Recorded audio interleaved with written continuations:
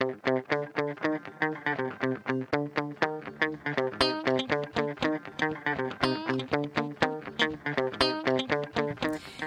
this is Sharon Steitler, the Birdchick, and I am here with non-birding Bill. Hello! Since we're emphasizing the end of words. Maybe. Maybe. I don't know. Well. Are we going to do this in iambic pentameter? Oh, God, I hope not. You know how I feel about Shakespeare. You know how I feel about You know how I feel. Now I have this vision of Alexis Bledel doing Romeo and Juliet and ending everything on an up note. To be, or no, it's like what yonder through breaks. No, she would try to say it really fast, Yep. and we shouldn't talk about Alexis To be Bledel or this not way. to be, that is the question. She is a very good actor with the right director. And pants, apparently. That travel?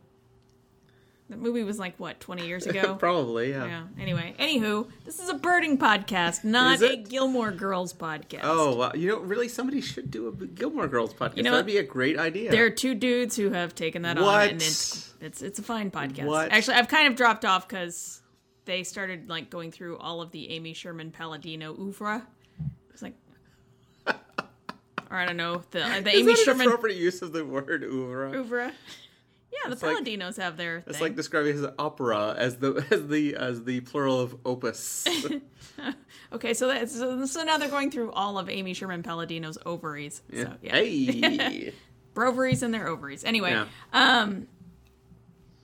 Hi. Hi. So we haven't podcasted in a while because I have been traveling, and I've come back from Cuba and Indiana. Cuba, Indiana, the small town you grew up in. Cuba, Indiana, Indiana. not Louisiana. Honduras. Not Honduras. Yeah. Not Guatemala.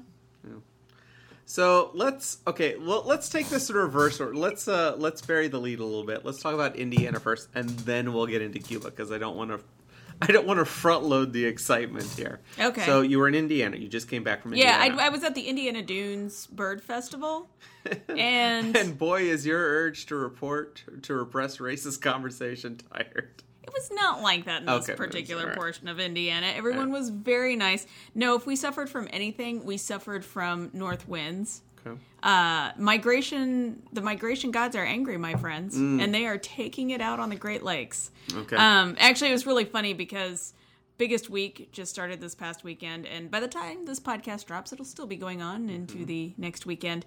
And Indiana Dunes Bird Festival is the same time as the first weekend of the Biggest Week in Birding in northern Ohio, Which we have been to. Yes, you have been to the Biggest Week, but I'm not going to it at all this year. But a lot of my friends are there, and there's been this system off the Great Lakes of the winds just roaring out of the north. And so I'm looking at Indiana. The day I'm arriving to the Indiana Dunes Bird Festival, they're supposed to have like a pre-festival field trip, right. And it's rainy and windy, and I'm like, oh, I'm really glad today's my travel day and I'm not leading a trip. But the next day, it was still super windy and cold. It just didn't have the rain. So for those who do not follow migration, north winds are bad for migration. In the spring. Because the birds are trying to go north, so right. winds and out the of the wind is north, opposing them, so it's kind of cock blocking them, pushing them all down. Was it southwest winds? You want south winds, essentially. South winds, okay. And then what really made it rough was, so every night before I'm leading one of my field trips, I'm opening up my radar apps and everything, and one of my apps now will like do that whole wind thing where it shows you the direction of the winds, like little streaks on there.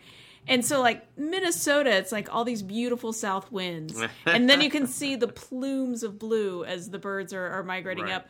And, yeah, there's some in southern Indiana and some in southern Ohio, but really the eastern part of the United States, like, yeah, screw you. No migration for you. Interesting. And then, so, Saturday night, it was like my last night in Indiana, and I had a field trip the next morning, and I see everything lighting up, and I see like even some plumes over Chicago, which is not too far from where I am.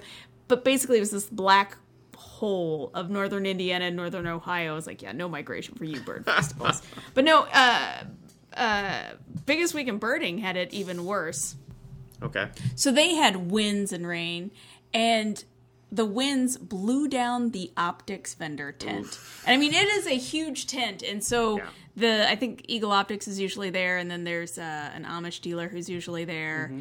I think it's called Time and Optics or something like that. Mm-hmm. And then that's where like Swarovski and Leica and everybody have their products out for display too. So yeah, the tent blew down. Fortunately, most optics these days, they're waterproof. Yeah. It's a good way to test the warranty. But yeah, I didn't have a chance to answer it, but I saw a text from my friend Kurt Ron, co-host of Birds and Beers, saying, yeah, I just got the day off from working the optics tent because it blew away. And then I saw that Greg Neese from the ABA made mention that a loon flew into Maumee Bay Lodge. Oh, no. Like the wind just like blew it into the building. Yeah, poor it's like, thing. I And know. they are not good on land. No, and I don't think this thing was good after hitting a building. Yeah. So it just it sounded like its own little fire fest over there. Okay. So, you went to Cuba. Wait, are we still going to talk about Indiana?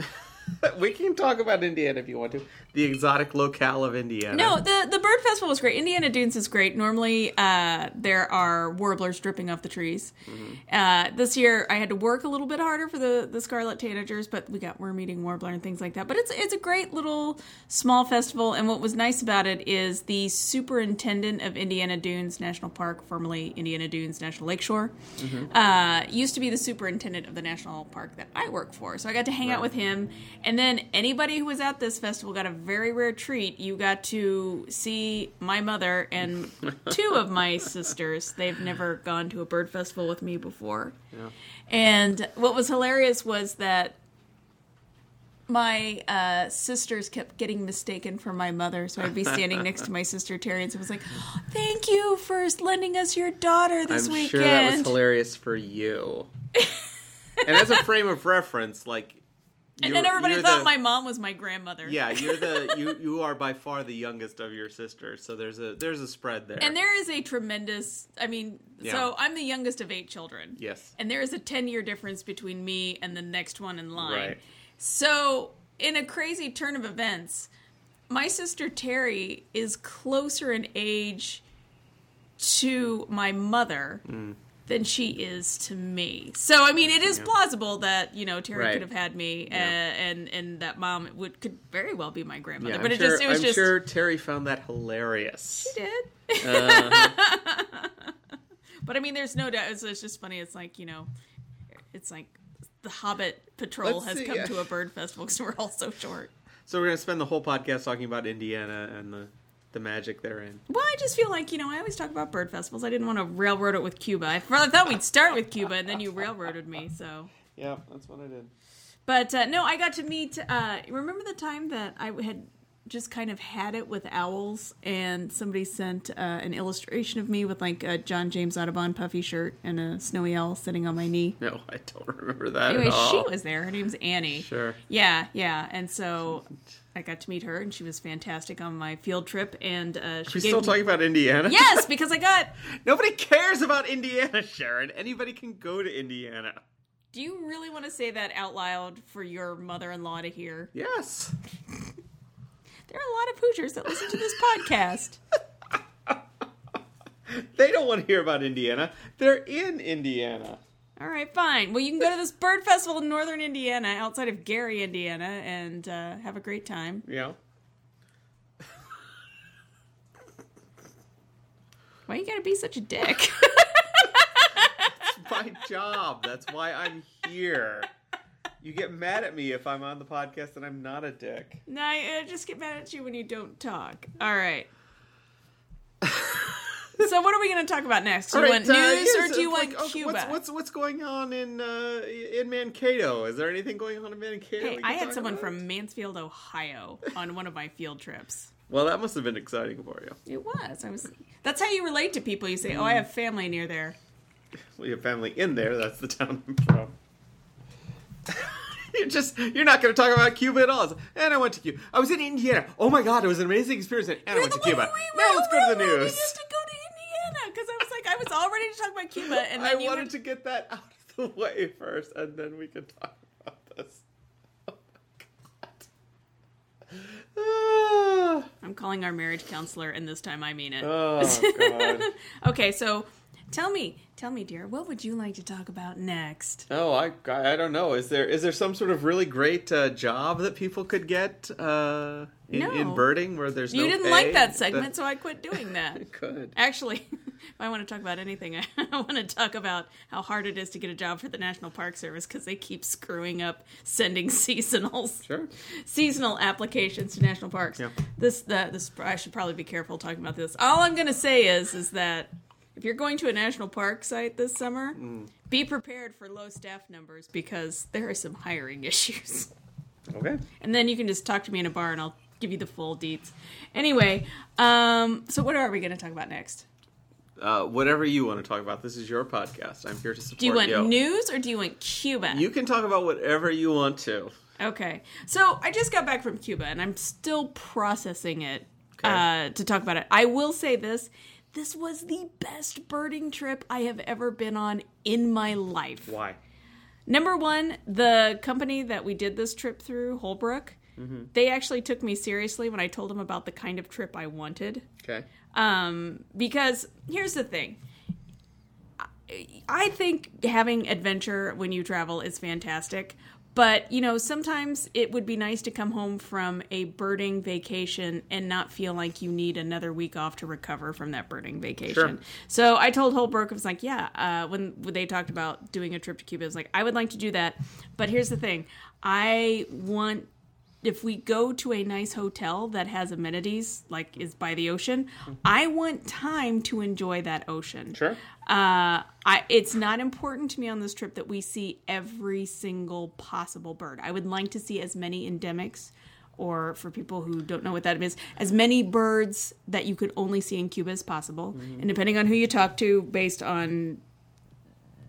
There's roughly 28 birds you can only get in Cuba right now. And I would like to also learn about the culture. I don't want to go to Cuba and not get a sense of the culture because I have been on bird trips where it's like, we're passing this really famous thing and I would like to do that. And they're like, no, this is bird trip. Keep going. I'm like, but I really want to learn more about this famous monument and see that. I'm trying not to name that particular country. But anyway, this was the trip that I wanted.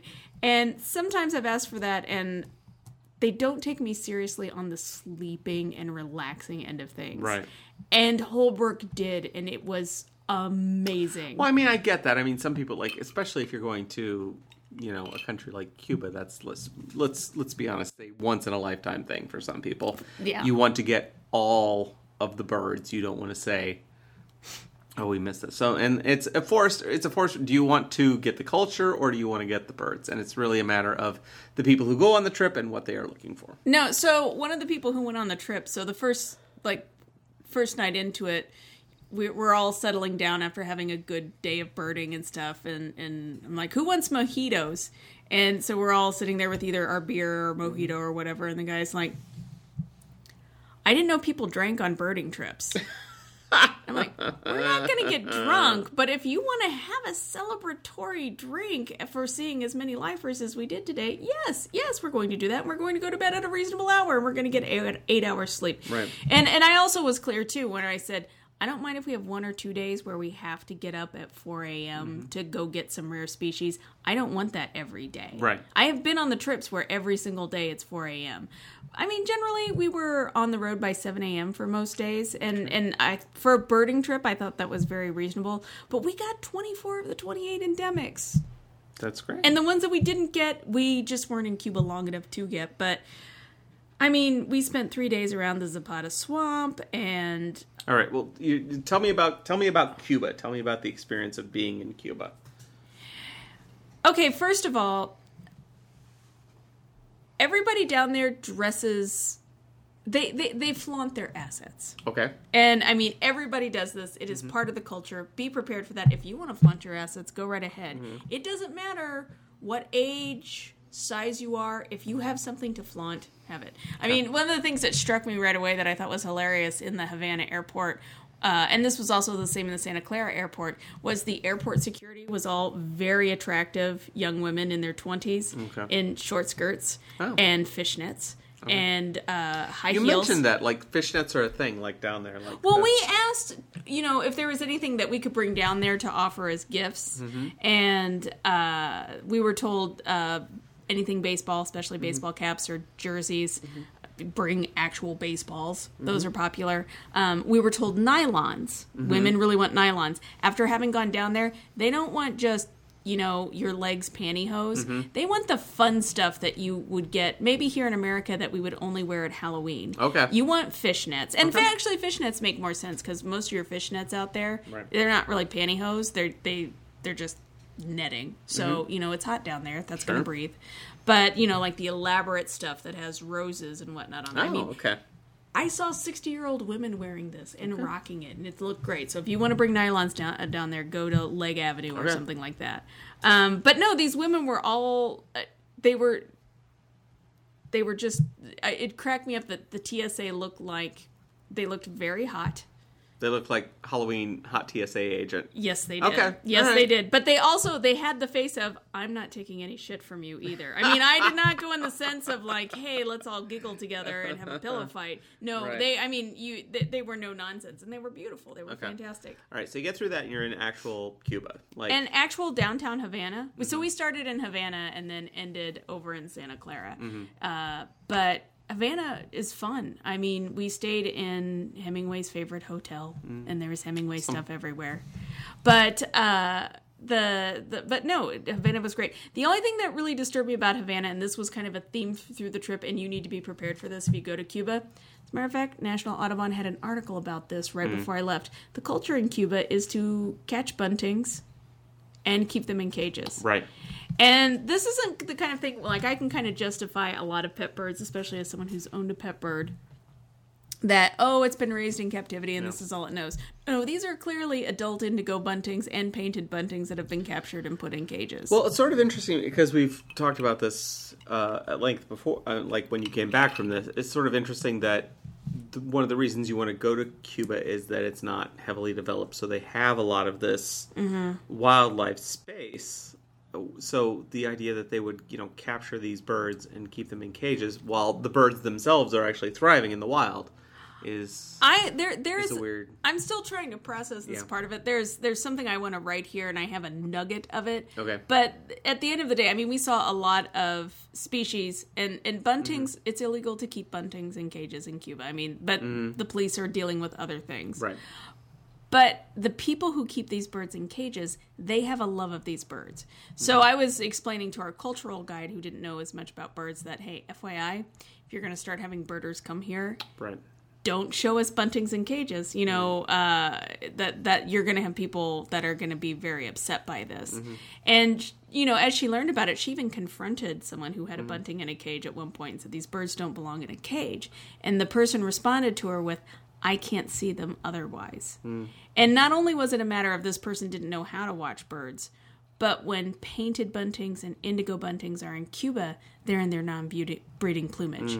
So the culture is, you catch this bird when it's green or when it's brown, and then it's going to molt into this beauty. It's either going to be, red, green, and blue, or it's going to be bright blue, and it's going to sing like crazy. This reminds me of, up here, there was a controversy about like trails in the woods, and like they were going to ban motorized vehicles, like quad runners and ATVs and stuff from those.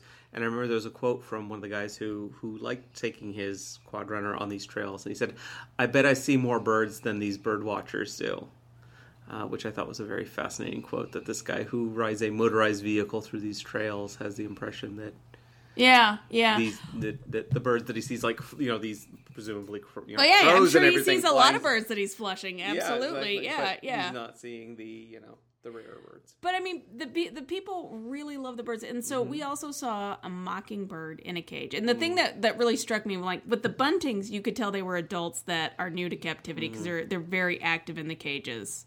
There was only one bunting, and maybe it was a couple years old, and it was in downtown Havana, and it was just singing. It's so weird. You're walking down the streets in old Havana, and you hear, fire, fire, where, here, see it? And it's like, why am I hearing a bunting? And then you see it in a cage singing its head off. But a lot of the buntings I saw were recently caught and just kind of like trying to get out of the cage. The mockingbird I saw was like, it had its foot tucked, which is a bird that's relaxed and was just kind of chilling out. And our ornithologist guide, Iram Gonzalez, told me that the culture is you take mockingbirds out of the nest so you can teach them songs. And they teach them the anthem, and so it's a very beloved bird for being able to sing that. All right, so what else do I need to know if I'm going to go to Cuba? If you're going to go to Cuba, so just another thing that if you're wondering, like if you have a trip coming up to Cuba, what kinds of things should you take down there? What is your favorite book that you've ever read? Okay. Find a Spanish translation of it. Take that with you and leave it somewhere. Oh, okay. They really, there was a guy in a small town who commandeered some of our group he was super excited about meeting people from the United States, and he wanted to show the makeshift library that he had developed. Well, that was the interesting thing is you talked about like the people were very welcoming and the people were very curious about the United States. Yeah. For some people are like, you're the first people from the United States we've ever met. But there was still this sort of like cult, like the government culture. There was a lot of like, government, like you were describing things like. Oh, you're talking about the Bay of Pigs? Well, no, like you were describing stuff like pictures of American eagles with a Cuba in its claws. Yeah. So, but the people were very like. Yeah, well, there's the propaganda. Chill. I mean, yeah. So all the ways that we in North America use the bald eagle as this majestic symbol, you will find books down there about the imperialist. Yeah, it is. It's a bald eagle with a missile in its mouth, or a bald eagle attacking the globe and sinking its talons into the globe. But for the most part. People, they like us they're just a generally welcoming people, was what I found. And the other thing I was told was that because we have a custom of tipping, and we know how to tip, we over-tip because we don't understand the multiple economies that happen in Cuba. So they love us because we tip, and the Europeans don't tip as much as we do. No, yeah, but I've heard that when I went to Europe as well. But I also want to warn people, if you're going down there and if you're panicked about the cash thing, this is something else you need to know. You have to go down with cash. Yes. You cannot use any credit or debit card that is attached to an American bank. There's no connection to the banks. Yeah, you cannot withdraw money while you're there. So whatever cash you think you're going to need, you're going to have to take down there. Be prepared to tip for everything. Tip for the bathroom. Tip for everything. Tips are everything. And so when I left, I went to Wells Fargo and said, I'm going to Cuba. Here's how much money I think I need. Right. And with American money, there's, in major cities especially, there's a 3% charge for exchanging money. In some of the smaller towns, they don't even charge that. But if you have U.S. cash, you're automatically charged a 10% penalty. So Wells Fargo told me, it's like, you want to go with euros because the exchange rate for the dollar and the euro right now is really good.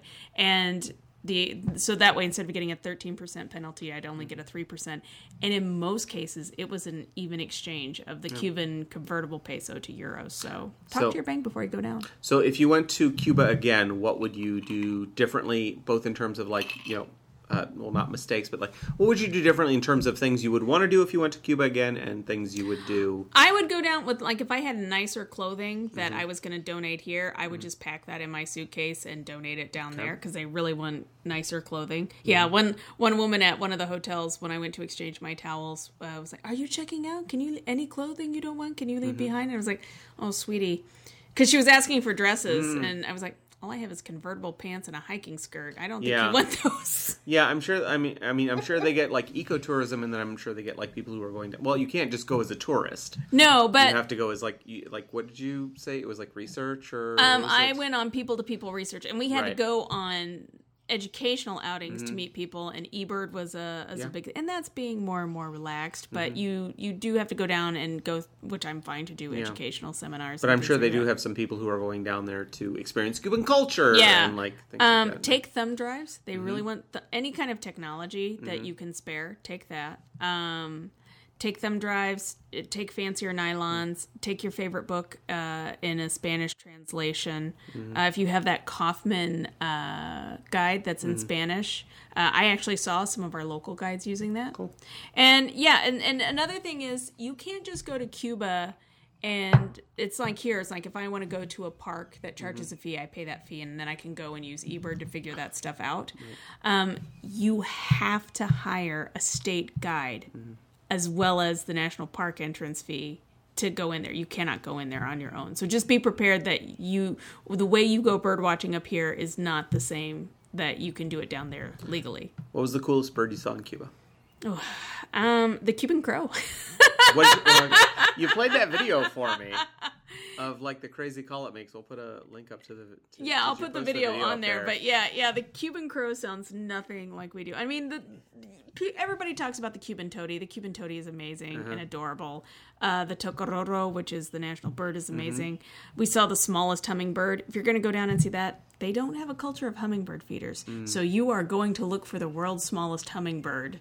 In the wild. Like you would look for a warbler. And let me tell you, it is not easy. Right. But we did it. Also be prepared that the guides down there don't have the culture of ethics that we have. And they're still kind of learning how to take people bird watching. Like, we went to go look for a certain species of owl. And so we had our overall ornithologist, and we had the local guide. Right. And so he was like, okay, everybody look at this cavity on this tree, this dead palm tree, and, and the owl will come out. So I assumed they were either going to do a tape call, number one, or that they were just going to kind of like tap on it like a woodpecker.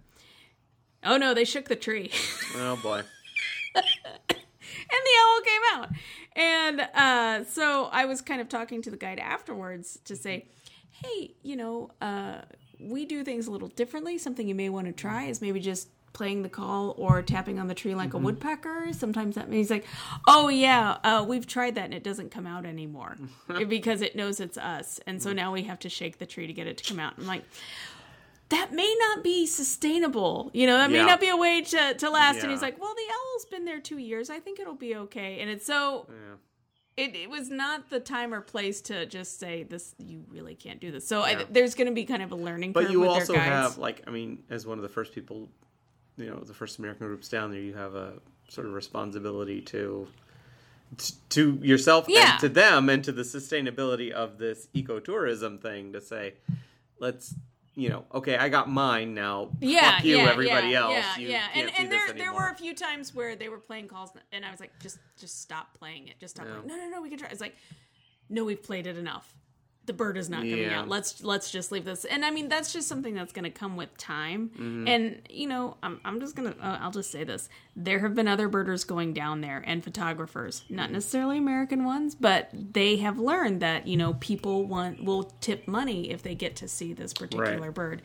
And tape calls are a thing that happens when you have to understand, like, when you go to any country in Central and South America and they're playing a tape call, you are not the only group that day or that week that is out there playing those calls for those birds. It's just... Would you go back to Cuba? Absolutely. Actually, Holbrook asked if I wanted to go back next year, and I was like, I don't know if I can next year with my time off schedule. Yeah. But I'm thinking about putting together another tour in 2018, and it will be the same thing, and we will stay in a variety of places. We'll stay in Old Havana.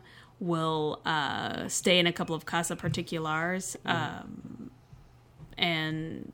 Yeah, I would do it again. Right. So, if you want a trip where you get some sleep and you see a lot of really great birds and...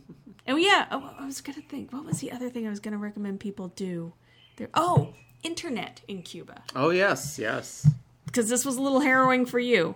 A bit, yeah. So, Cuba hasn't really had the internet except until maybe 5 years ago. Imagine that, the Cuban internet is 10 years ago when we had... I was actually having this discussion when, last Thanksgiving, it was people talking about Cyber Monday. Mm-hmm. I was like, why was it Cyber Monday? Oh, that's right, you only had fast internet at work. Yeah. So you couldn't do your internet shopping until you went back to work where the fast internet was. So it's So the internet is slow to begin with. Mm-hmm. You can only use internet in public places. So there are public hotspots. And you have to buy a card to use the internet. And the card is only good for an hour. Right. So their phones only have voice and local text capability. Yeah. There's no SMS, there's no MMS, there's no 3G. Yeah. And... the other thing is, so there was one day our schedule was getting tight and we all wanted to get internet cards. And our local guide was like, you guys go do this lecture and then I'll go and I'll get you some cards. she could only buy 3 cards at a time. So you could only buy 3 hours of internet at a time with your ID. And so that was a whole thing. And yeah, it's slow internet and it has to be in public. So just be prepared. There was a period of about 80 hours where we were out of touch. And you were on an island, 45 minutes off the coast of Florida? Yes, and it was because where we went, there was no internet hotspot. So I had the card, so I could not even... I figured if something went horribly wrong, somebody would have told me. Yeah. I would have gotten a call from the State Department. Yes, or from Holbrook saying, hey... and you were with a group, so... Yeah, but with a group. It's just not connected. It's just, and then when you do have it... Sometimes Facebook works, sometimes Facebook didn't. And so it's fascinating to me down there that, Airbnb is trying to get a foothold in there. And it's like, oh, sure. How can you do that with the internet situation that's going on? Yeah. It's so yeah. And I mean, it was kind of fun to be away from the internet for a few days, but that was some old school non-communication that was a bit surprising. Yeah. The other thing is I thought that was hilarious was when you're traveling to another country and you have to claim whatever it is that you're bringing. And the form asked how much porn I was bringing with me into Cuba. And I guess that's because the internet is so bad. They want to know what you're bringing in. But yeah, I'm just kind of going through the forms, like bringing fruits and vegetables. You declare it's like, how much pornography are you bringing in? Wait, what? Just hand them your computer? I don't know. I just gave him my iPhone. I was like, Fascinating. So yeah, that's Cuba in a nutshell. I'll be writing about it some more. I definitely want to. There's so much more to talk about with the whole captive bird situation, but Cuba is great if you can find a way to go there. And if you're looking at some of the trips being like, dang, these trips are expensive, there's a reason they're expensive. It's because of all the guides that you have to have for here, there, and everywhere. Right. And you went on a guided tour down there and they had like the hotels taken care of and like the hotels and most of the food. Yeah. And the food, they said the food was going to be bland. Food was very good. It was seafood was fresh. It wasn't spicy food. Right. But the food was good. But the thing is that if you're looking at trips and they're kind of expensive, that's why. The other thing is sometimes you can find some of the cheaper trips, but you might get into a bidding war as to whether or not you actually get to keep the hotel that you have. Sure. So then that's one of the reasons why I was like, okay, I just want a guaranteed bed. I'm willing to pay a little extra for a guaranteed bed and not have to be outbid by someone else. But it's fascinating. Go to Cuba. It's just really interesting to me to be in a country that has been so isolated for so long. Yeah. All right. Do we have news? Yes, we do. We can use? All right. Lay some news on me. All right. Do you want fun? I have a couple of different stories. Don't end on the most depressing story in the world. Okay. Let me get the depressing story out of the way. Okay. So it's migration. Okay. Nearly 400 birds migrate thousands of miles, only to fatally crash into a Texas building. Great. So, on Thursday, employees arrived at the American National Insurance Building in Galveston to find almost 400 dead or dying birds, mostly Blackburnian and Nashville warblers, but there's Baltimore Oriole. But it just kind of highlights how much damage one building can do in one night. And it appears that there were a combination of factors of wind and fog and the building having its lights on. But this is just one building in one city. And even if you just take into account that, okay, granted, 394 species being found dead, or not 394 species, 394 individual birds of several different species being found outside one building.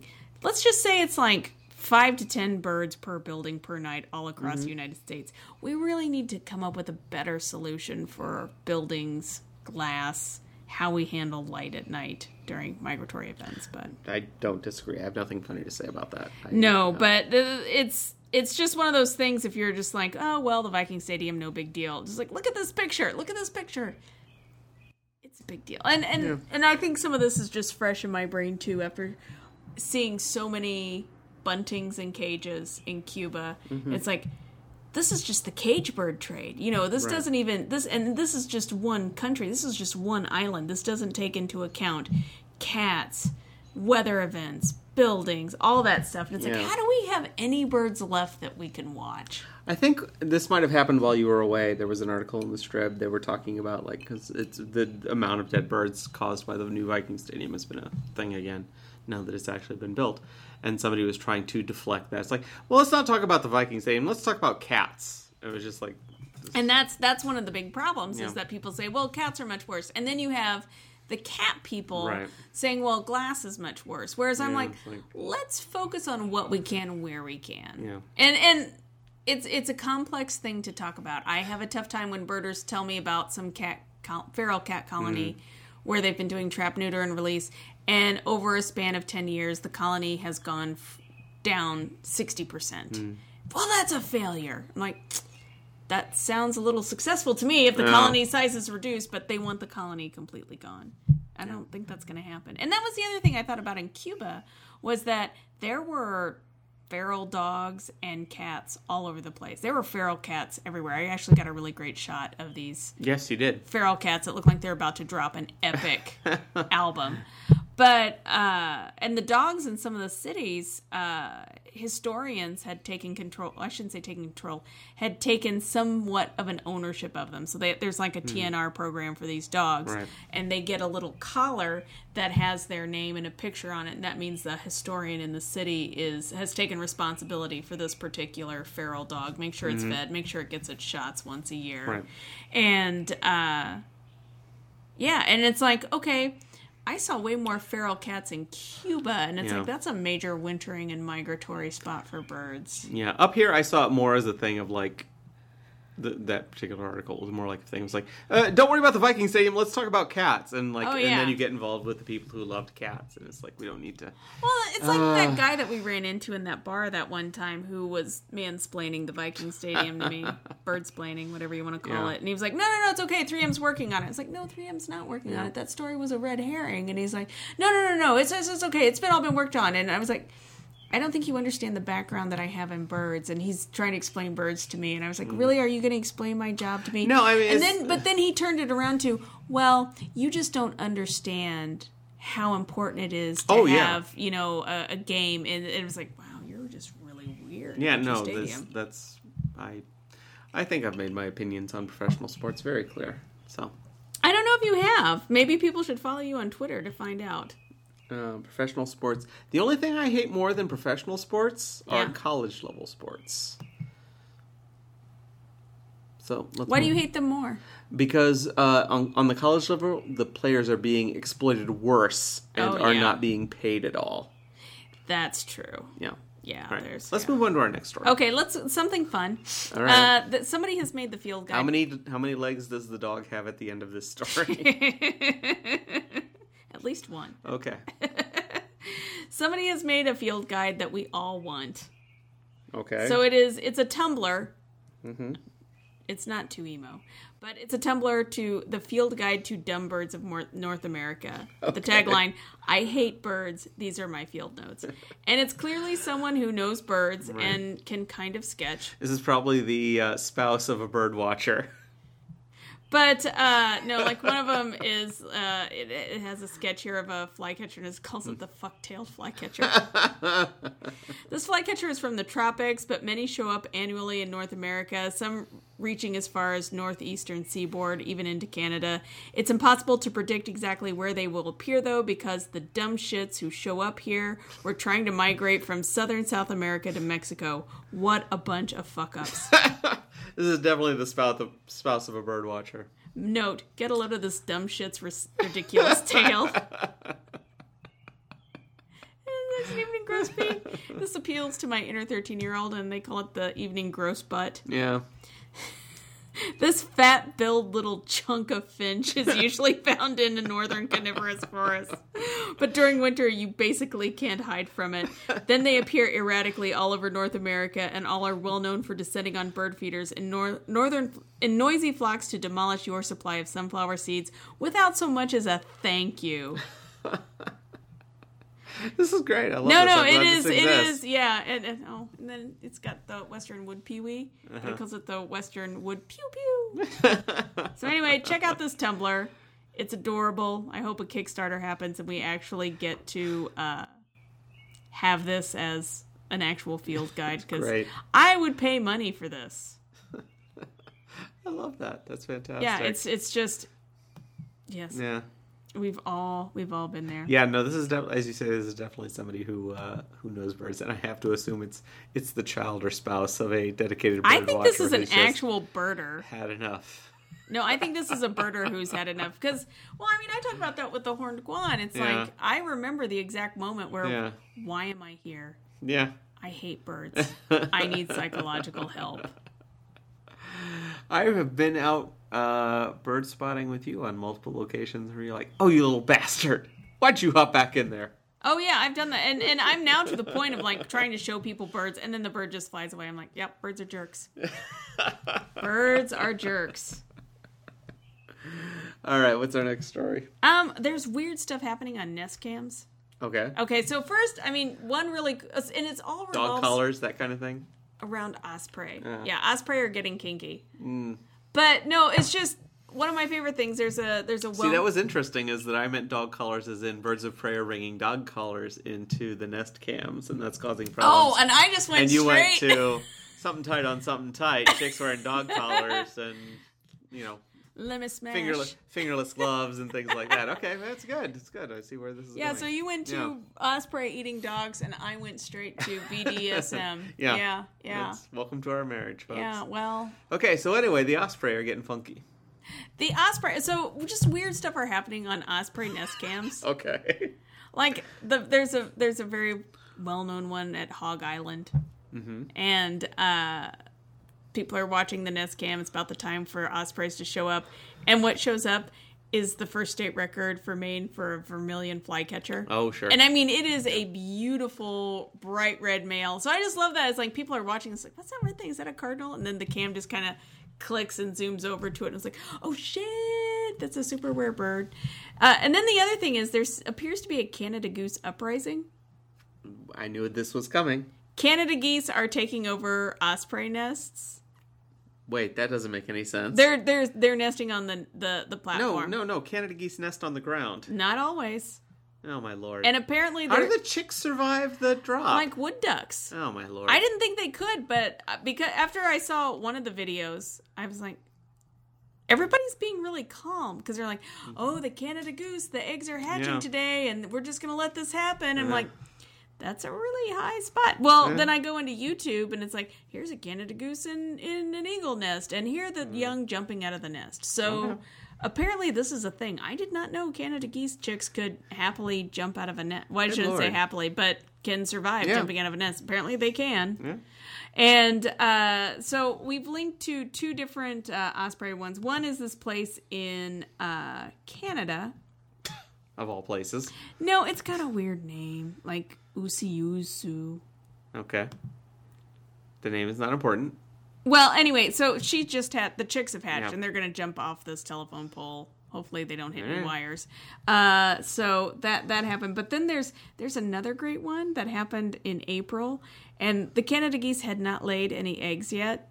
So the osprey came back and was having none of it. Oh, heavens. And drove the geese out of the nest. And so the person caught this. Well, they're fine. They fluttered they're to the animals. ground. I mean, and they're geese. I know. They're geese. They're not sandhill cranes. They are geese.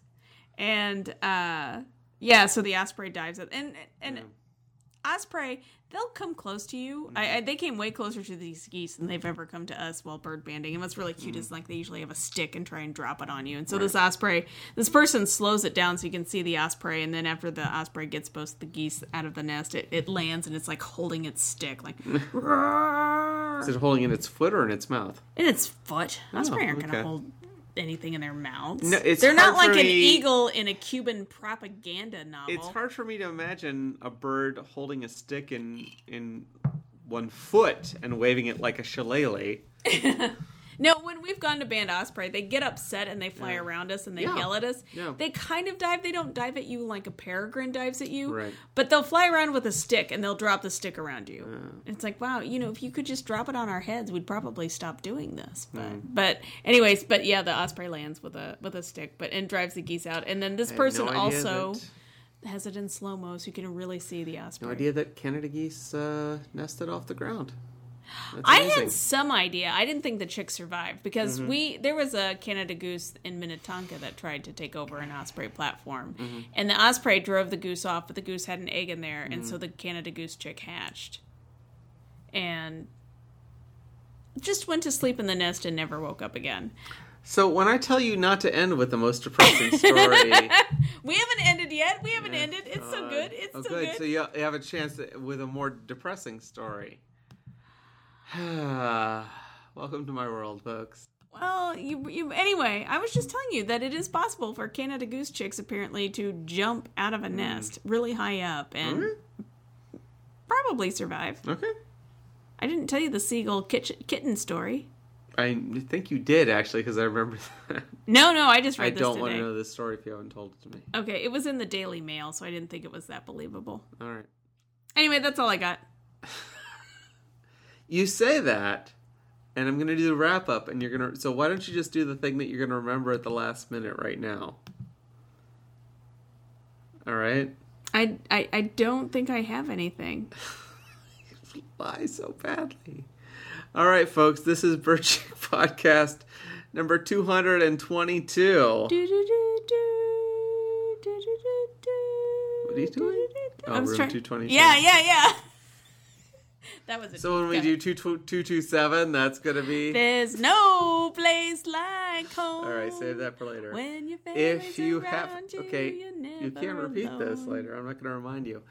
If you have any questions for Sharon, you can talk to her on Twitter. She is at Birdchick. You can email her, Sharon@birdchick.com. You can find her on the Faces book, or you can comment on birdchick.com. I mean, no place, child. Da da da.